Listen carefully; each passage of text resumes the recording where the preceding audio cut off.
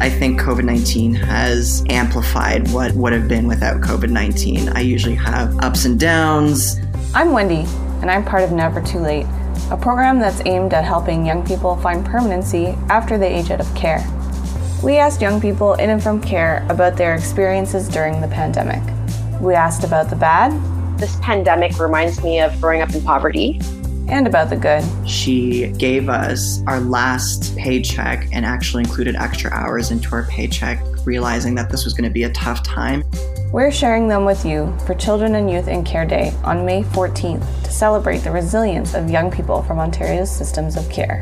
Mid-March, when I was hospitalized, that was also the height of the pandemic. That's when the entire planet had gone into lockdown.